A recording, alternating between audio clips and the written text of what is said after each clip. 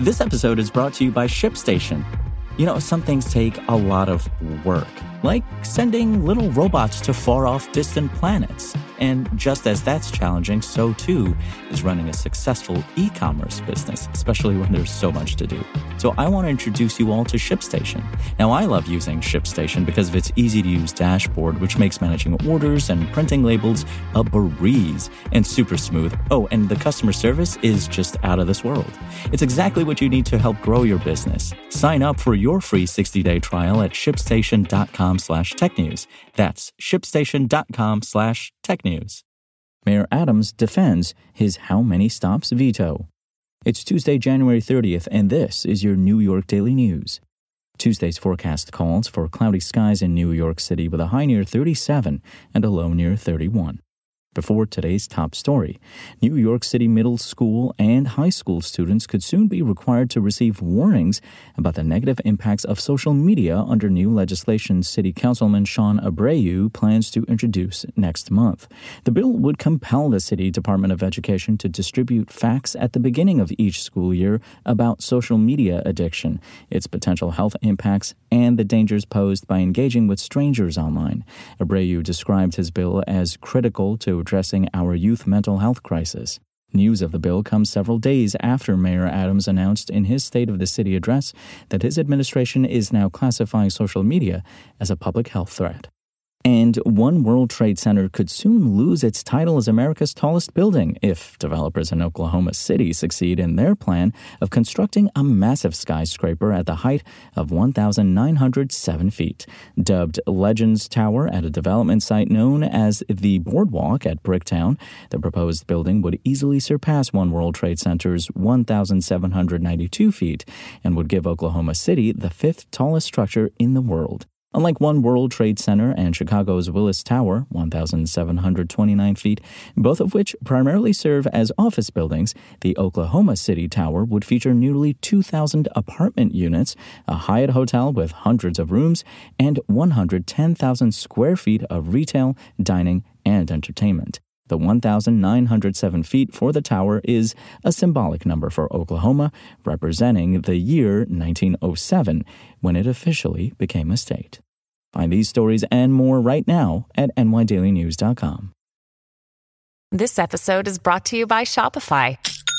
Forget the frustration of picking commerce platforms when you switch your business to Shopify, the global commerce platform that supercharges your selling wherever you sell. With Shopify, you'll harness the same intuitive features, trusted apps, and powerful analytics used by the world's leading brands. Sign up today for your $1 per month trial period at shopify.com/tech, all lowercase. That's shopify.com/tech. Mayor Adams on Monday defended his veto of the How Many Stops Act as city council leaders mounted a final internal lobbying push to line up the necessary support to override him. The bill, which passed the council with overwhelming support last month, would require NYPD officers to log basic information into a department database about all encounters they have with civilians that are investigative in nature. That's an expansion of current law, which only requires cops to document encounters when there's a reasonable suspicion of a crime in progress. But the mayor who vetoed the bill earlier this month reiterated in a Monday morning appearance on WNYC that he's concerned about the part of the legislation that had placed the new transparency requirements on so-called Level 1 stops. Level 1s can be conducted without a suspicion of a crime and may involve encounters like asking a person on the street if they've seen a missing person. While he voiced support for beefing up transparency around other forms of stops, Adams said that putting the documentation requirement on Level 1s would place an overly heavy bureaucratic burden on cops that would distract them from actual police work. The council had the right spirit, but the Level 1 stops is the step we are in opposition of, he said. City Council Speaker Adrienne Adams, who's set to convene her chamber on Tuesday to vote to override the mayor's veto, countered in a morning interview on NY1 that requiring reporting around Level 1s is critical for the city to get a complete picture of how the NYPD is conducting stops. The speaker argued that's especially important at a time that the NYPD's federal monitor says that unconstitutional stops of Black and brown New Yorkers remain common. The speaker also said she is very confident the council will be able to override the mayor when the chamber votes Tuesday afternoon.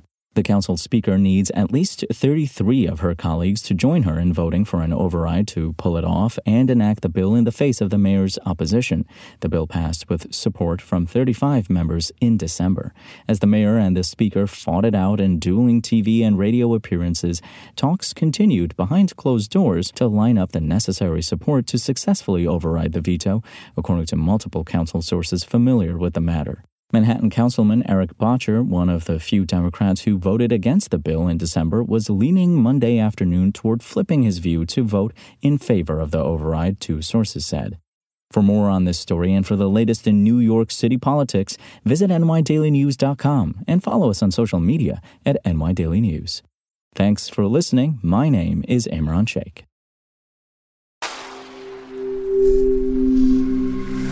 Spoken Layer. Want to learn how you can make smarter decisions with your money? Well, I've got the podcast for you. I'm Sean Piles, and I host NerdWallet's Smart Money Podcast. Our show features our team of nerds, personal finance experts in credit cards, banking, investing, and more. And they'll help you make the most of your money while cutting through the clutter and misinformation in today's world of personal finance. You'll get clarity on strategies to help you build your wealth, invest wisely, shop for financial products, and plan for major life events. Listen to NerdWallet's Smart Money Podcast wherever you get your podcasts.